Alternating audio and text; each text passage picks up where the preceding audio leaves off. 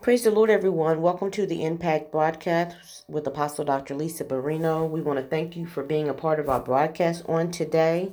We are continuing our study on the power of a reformation, breaking the crises, blessing the nations, and we've been talking about the rebuilding of the tabernacle of David. And we were on the first principle of rebuilding the tabernacle. Was principle number one. The ark was brought up after a new level of kingly presence was established over all Israel. And today we're going to continue our study on this as the Holy Spirit leads us. Father God, we just give you glory, honor, and praise. We thank you for your goodness and for your mercy. We thank you, Father God, for being the King of Kings and the Lord of Lords. We ask, Father God, that you would give us ears to hear, Father God, what the Spirit is saying unto the church in this hour as it pertains to the power of reformation. In Jesus' name we thank you. Amen. Once again, I want to thank you for being a part of the broadcast on today. We're going to continue with talking about the power of reformation. The recognition of true spiritual leadership in the church is what we're going to talk about now. The anointing of David at Hebron was preceded by the coming together of the separated houses of Israel and Judah. The move that culminated in the bringing back of the Ark of the Covenant and the establishment of the Tabernacle of David derived its strength from the achievement of community unity under the leadership of David. There is an anointing that propels David to the heights of his purpose in God that can only be activated by the voice of a coherent community. Even though David had received a prophetic anointing administered by Samuel when the horn of oil was poured out upon him. We see this in 1 Samuel chapter 16, verse 12 and 13. There are two important dimensions to this anointing at Hebron. Firstly, the elders of Israel recognized David as the fulfillment of God's prophetic plan. Saul had been the choice of a people locked into a natural and earth-influenced mentality. Their demand for a choice of a king did not line up with the prophetic plan of God. It is accomplished in the midst of prophetic displeasure and is a sign of their rejection of the plans and purposes of the Lord. In 1 Samuel chapter 8, verse 4 through 7, it says, Then all the elders of Israel gathered together and came to Samuel at Ramoth, and said to him, Look, you are old, and your sons do not walk in your ways. Now make us a king to judge us like all the nations. But the thing displeased Samuel when they said, Give us a king to judge us. So Samuel prayed to the Lord, and the Lord said to Samuel, Heed the voice of the people in all that they say to you, for they have not rejected you, but they have rejected me, that I should not reign over them. Glory to God. In their choice of David, the elders rehearsed the prophetic charge given to Samuel by God to be spoken over the young man David on the day of his first anointing, 1 Samuel 16, verse 1 through 3. This indicates that the people are once again the custodians of the prophetic record spoken over them in times past by the great prophets. They have departed from the selfish desire to be like the other nations in having a king of their own choosing and are being governed again by the command of God. Secondly, the people identified the location of genuine spiritual leadership and authority within the camp of David. 1 Chronicles 11:2 says, Also, in time past, even when Saul was king, you were the one who led Israel out and brought them in. And the Lord your God said to you, You shall shepherd my people Israel and be ruler over my people Israel. The people are at last able to discern clearly between religious position and operations and valid spiritual authority and effectiveness. They recognize that even though Saul exercised the manifest power of kingship and administration over the people of God, that he was not the one who moved the people deep into the accurate purposes of God. This perception is the beginning of a valid reformation. Reformation is not a religious hype or a new spiritual fad with a self-life no longer than the interests of the people. Reformation that engineers new levels of spiritual revelation and expression is led by men who can actually lead Israel out and bring them in. They are the designators of the journeys of the tribes who operate under direct authority from God. In this next season of the church, the people of God must come to a higher level of discernment that would enable them to identify those apostolic leaders across the world in every territory and sector of the global church who carry the effective word for this reformation. Cultural pride, racial preferences, traditional patterns, and organizational constraints, which have sharply limited the manifestation of the true shapes of the church, must be abandoned. As the elders of Israel abandoned their limitations, the Davids of the earth must be received by the church, and the advance to tabernacle positions must now begin. Tabernacle Principle 2. The tabernacle required the establishment of a new stronghold. We see in 1 Chronicles chapter 11, verse 4 and 5, and David and all Israel went to Jerusalem, which is Jebus, where the Jebusites were the inhabitants of the land. Then the inhabitants of Jebus said to David, "You shall not come in here." Nevertheless, David took the stronghold of Zion, that is, the city of David, finding a new epic center. The process toward the establishment of the tabernacle involved finding a new epic center.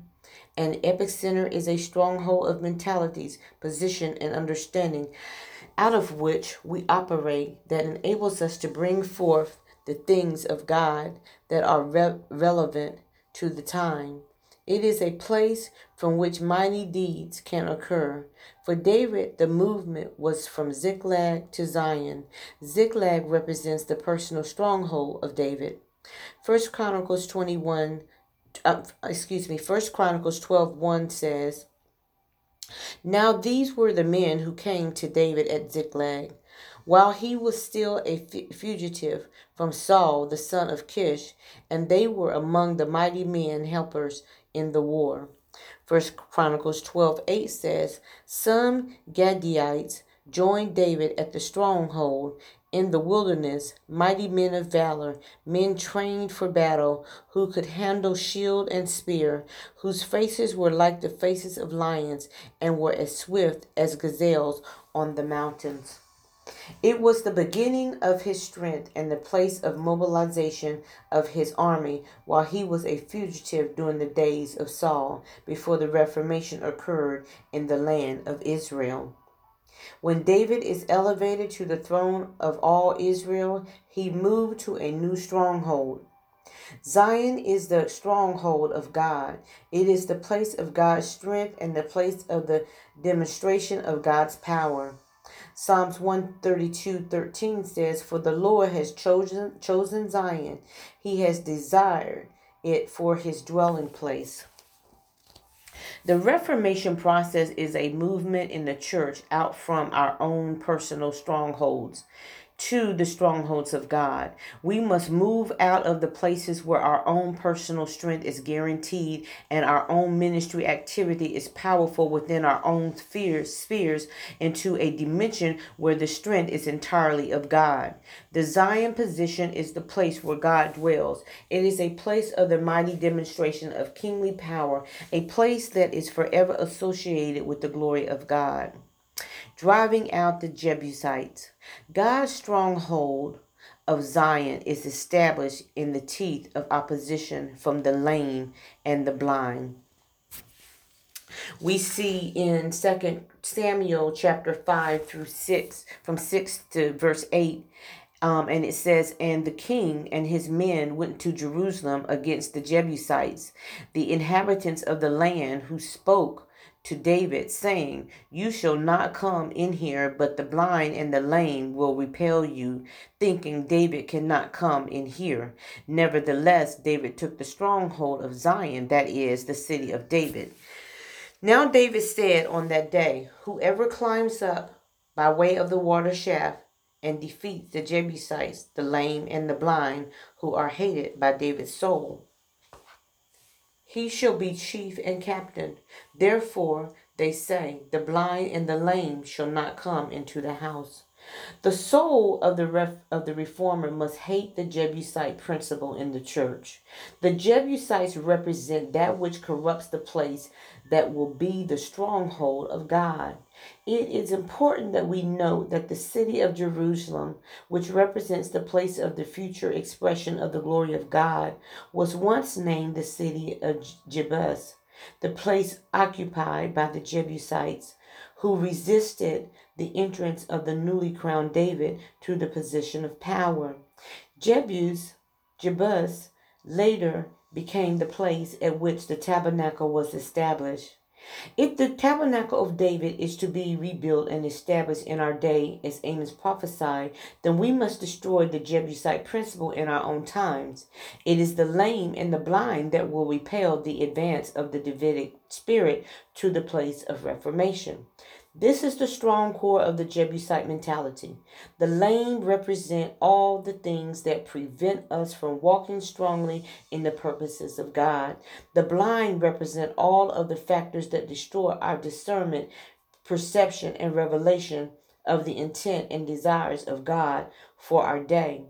The combination of the blind and the lame produce a church locked in the iron grip of religion and programmed activity that can never access desiring positions of accuracy in the purpose of God and the explosion of his will in this planet.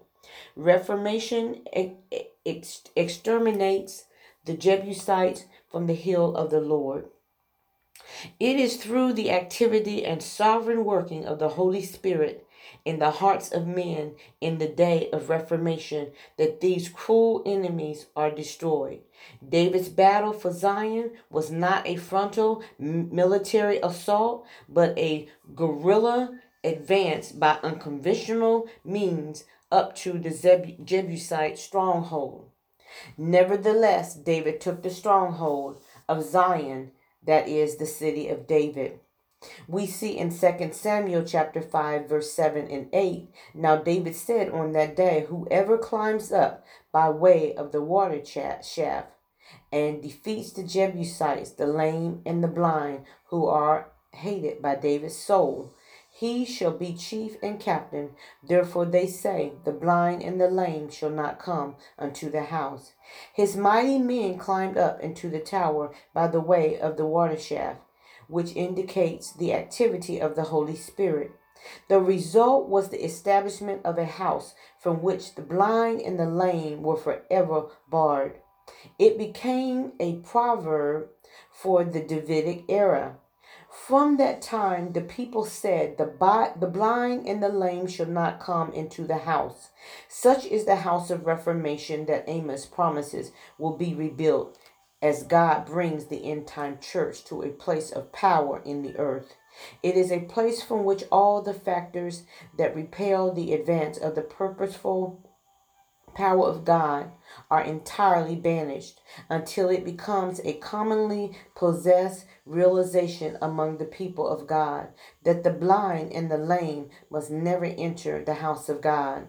Zion represents the acquisition of mentalities among the community of the faithful that are totally welded to the advance of the will of God in our time. Living in the stronghold. 2 Samuel chapter 5 verse 9 and 10 says, then David dwelt in the stronghold and called it the city of David. And David built all around from the Millo and inward. So David went on and became great, and the Lord God of hosts was with him. The church must begin to live in the stronghold of God and begin to exhibit a stronghold lifestyle to the nations of the earth. With the Jebusites exterminated, David renamed the place and called it the City of David. The lifestyle associated with the stronghold of Zion became forever associated with the name of David. The manifestation of God and the lifestyle of David became one and the same. The City of David became the hill of the Lord. Not only did David occupy the stronghold, but he began to strengthen his position there and build fortifications to assure occupation for many generations. He built all around and then inward until Zion was fortified, both within and without. This is such an oppressive picture of the mentality of the church in the day of Reformation. We must build externally in a fresh and new demonstration of God's power and strength in an accelerate revelatory century lifestyle that will impact the nations. But we must also build inwardly and create divine strongholds within, in unbreakable mentalities and spiritual characteristics that will cause kingdom power to be expressed from us in clarity and purity in the days ahead. Our future greatness depends on the acquisition of those values. David was always a mighty warrior, prophet, and leader of men. He inspired confidence, loyalty, and ignited the hearts of all who came near to him. But it was only after he ascended to the Zion fortress position, drove out the Jebusites, and built in the stronghold that greatness was added to him by God himself. We see in 2 Samuel chapter 5 verse 10, so David went on and became great, and the Lord God of hosts was with him. The greatness of the church in the future is the greatness of God in the earth. Through the processes of reformation, our fame and our name will always be one and the same with God's fame and God's name in the nations. Jesus Christ effectively sits upon the throne of David. We cannot be separated from the rulership and power of our Lord. Tabernacle principle number 3. The tabernacle involves a desire to bless the nations. 1 Chronicles 13 verse 1 through 4. Then David consulted with the captains of thousands and hundreds and with every leader. And David said to all the assembly of Israel, if it seems good to you, and if it is of the Lord our God, let us send out to our brethren everywhere who are left in all the land of Israel, and with them to the priests and Levites who are in their cities in their common lands, that they may gather together to us, and let us bring the ark of our God back to us, for we have not inquired at it since the days of Saul. Then all the assembly said that they would do so, for the thing was right in the eyes of all the people. Removing selfish concerns. David's first desire to return the ark to Israel was primarily concerned with the well-being of his own nation. His first movement to reformation was based on the democratic principle of what seemed right in the eyes of all the people. Thus, the corporate motivation to reformation was built upon the lowest common denominator available. The general approval of the principle based on self-centered concerns. This initial thrust in a Reformation position is destroyed by the hand of God.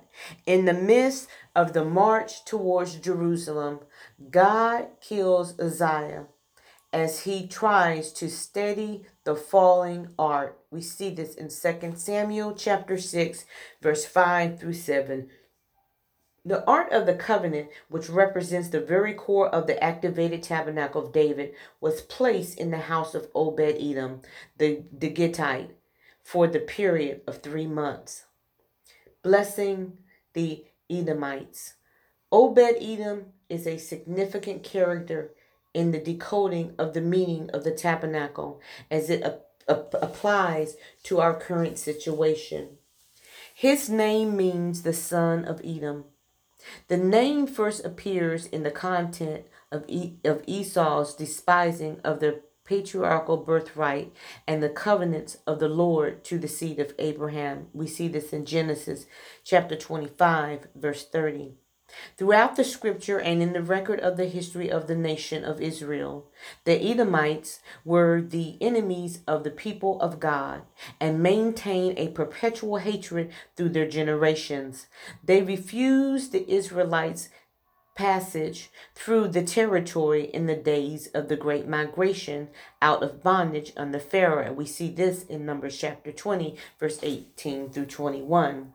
The Edomites, under the direction of Hadad, were the greatest of adversaries of King Solomon. They made alliances with Pharaoh and Hadad, even married the sister of the Egyptian queen Daphnis. 1 Kings chapter 11, 14 through 25.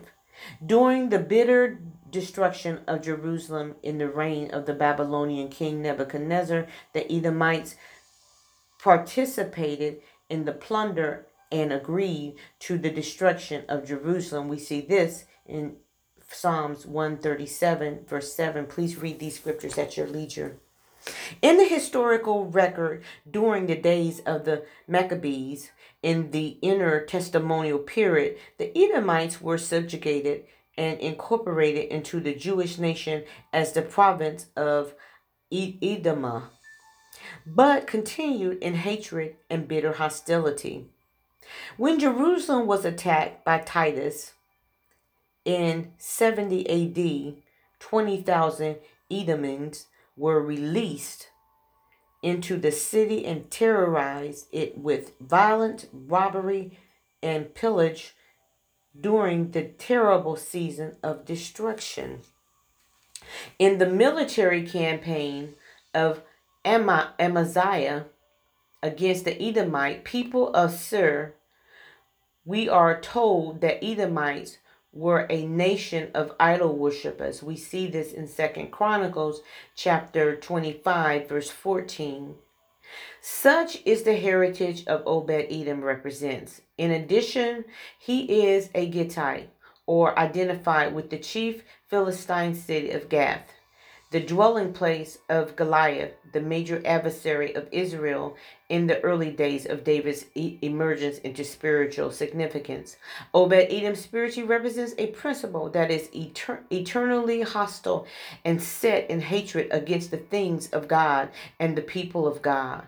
But yet the art is placed in his house. The spiritual and revelational implications are both remarkable and inescapable. This is a clear indication of the heart of God to send his presence and blessings to the nations that in their operations and position are hostile to the rule and the presence of the Lord.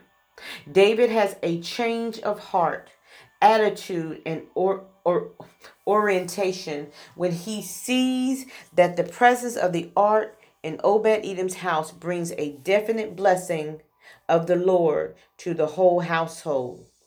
2 Samuel chapter 6 verse 11 through 12 says, the ark of the Lord remained in the house of Obed-Edom the Gittite 3 months, and the Lord blessed Obed-Edom and all his household.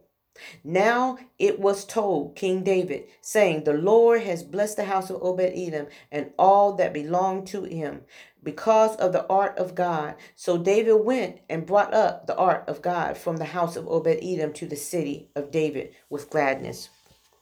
We must recognize that the ark of God, or the presence of the Lord, blesses the nations. It redeems the Edomites. This is the prophetic promise of Amos to the fulfilled in the day that the tabernacle of David is spiritually rebuilt and repaired among the people of God. All the nations and all the remnant of Edom who are the ordained to be brought into the family of God will be reclaimed by a rapid Davidic church. We struggle toward operational perfection in the day of Reformation, not primarily to effect a personal escape from the earth, but to provide a powerful, redemptive pathway for the nations. The mentality of the church has been occupied by the desire for personal escape. We have taught the rapture until it has produced an escape mentality and has become a stumbling block to dominate mentalities of kingdom advance and the development of mighty compassion for the multitudes held in the grip of destructive satanic forces. Reference Matthew chapter 9, verse 35 through 38. Now, in the season of Reformation, while continuing to look upward for the imminent return of the Lord, we reach out with new strength to the unfortunate prisoners of the earth. We do this by constructing powerful Reformation positions within the global church that will impact the nations for their own blessing from the Lord.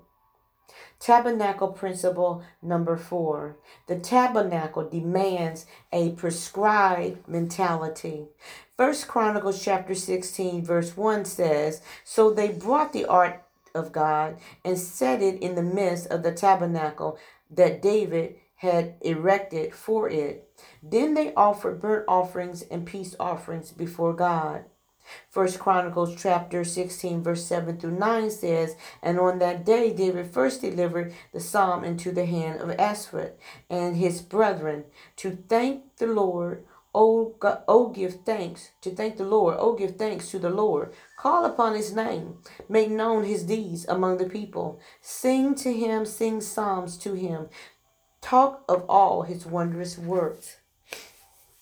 The tabernacle could really be called David's tent over the people. Inside the tabernacle, a revolution was taking place. Moses' law was still in force over the people of Israel. There had been no general indication through the prophets that the season of law had been changed by God, but yet David was able to elevate the entire society by the power of his revelation to a higher level of operation and experience in the things of the Spirit. The tabernacle of David invalidated the restrictions of Moses' tabernacle over the mentality of the people. The worship establishment by David in the tabernacle was really the activating feature of the operation. It created a culture and an environment in which the people experienced spiritual freedom from the limitation of the law. In other words, there was a prescribed mentality within the full functionality of the tabernacle of David. There was a powerful prophetic dimension to the tabernacle which preceded the great proclamation of his glory, his wonders, and his deeds among the nations of the earth. We see this in First Chronicles chapter 16, verse 8 through 10, and verse 23 through 24. The psalm delivered by David into the hands of Asaph established in the operations of the tabernacle accurate patterns for future activity. But it also imparted the mentality, revelation, stance, and spirit of David to the people as they came forward into the presence of God in the atmosphere of Davidic praise and worship. The patterns of the worship emphasize the remembering of the covenant promises of God and the certain promise that the Lord will come to judge the earth. All of these factors point to essential things that form part of the rebuilding of the tabernacle of David in our day of Reformation, as God reaches out to possess those in the nations called by his name.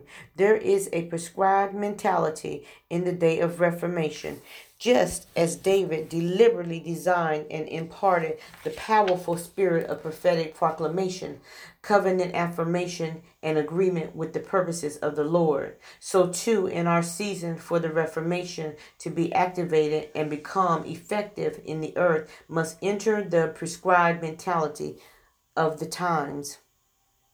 The nations will not be impacted by the old tired mentality, attitude, and spirit of the church. David, in establishing the tabernacle, constructed an entirely anti-Mosaic mentality and practice, and he put systems in place to ensure that it was consistently produced. The mentality of Reformation cuts across the prevailing systems of thought of the time. It introduces the saints into a dimension of the spirit that allows them to advance further into the realms of God than the prevailing patterns allow them to, just as David's people came before the ark into positions allowed only to the high priest under the Mosaic systems. As Amos prophesied, the tabernacle will be rebuilt by God in our day. The global church will come into new radical mentalities and release purposes of the Lord far in advance of the expectations of our generation. There will be new levels of covenant making in the church as a new leadership emerges to direct believers into the depths of the purposes of the Lord. Reformation reactivates the spiritual journey of the church in a strong and definite way. We will proceed up to Zion positions, casting out the lame and the blind that resist and hinder the accurate release of the will and mind of the Lord in the earth.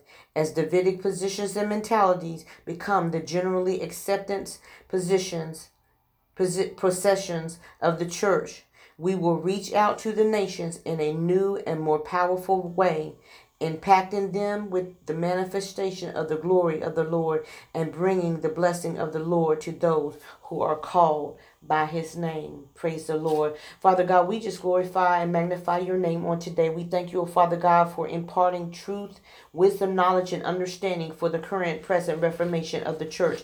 We pray, oh Father God, that we have an ear to hear on how to proceed as you give us new directives and new instructions and release your glory and your anointing on the church and this new reformation place that we are in the earth realm. Even now, oh Father God, give us wisdom, give us knowledge, give us understanding, give us courage, and give us strength to carry out the new kingdom assignments. Open our eyes, oh Father God, that we might see what's unveiling before us in the kingdom of God. Let your will be done and your kingdom come in the earth as it has already been established in the heavens. In Jesus' name, we thank you. Once again, we want to thank you for listening to the Impact broadcast on today with Apostle Dr. Lisa Barrino. We pray that you have been blessed by the message on today. May God richly bless and keep you. In Jesus' name, amen.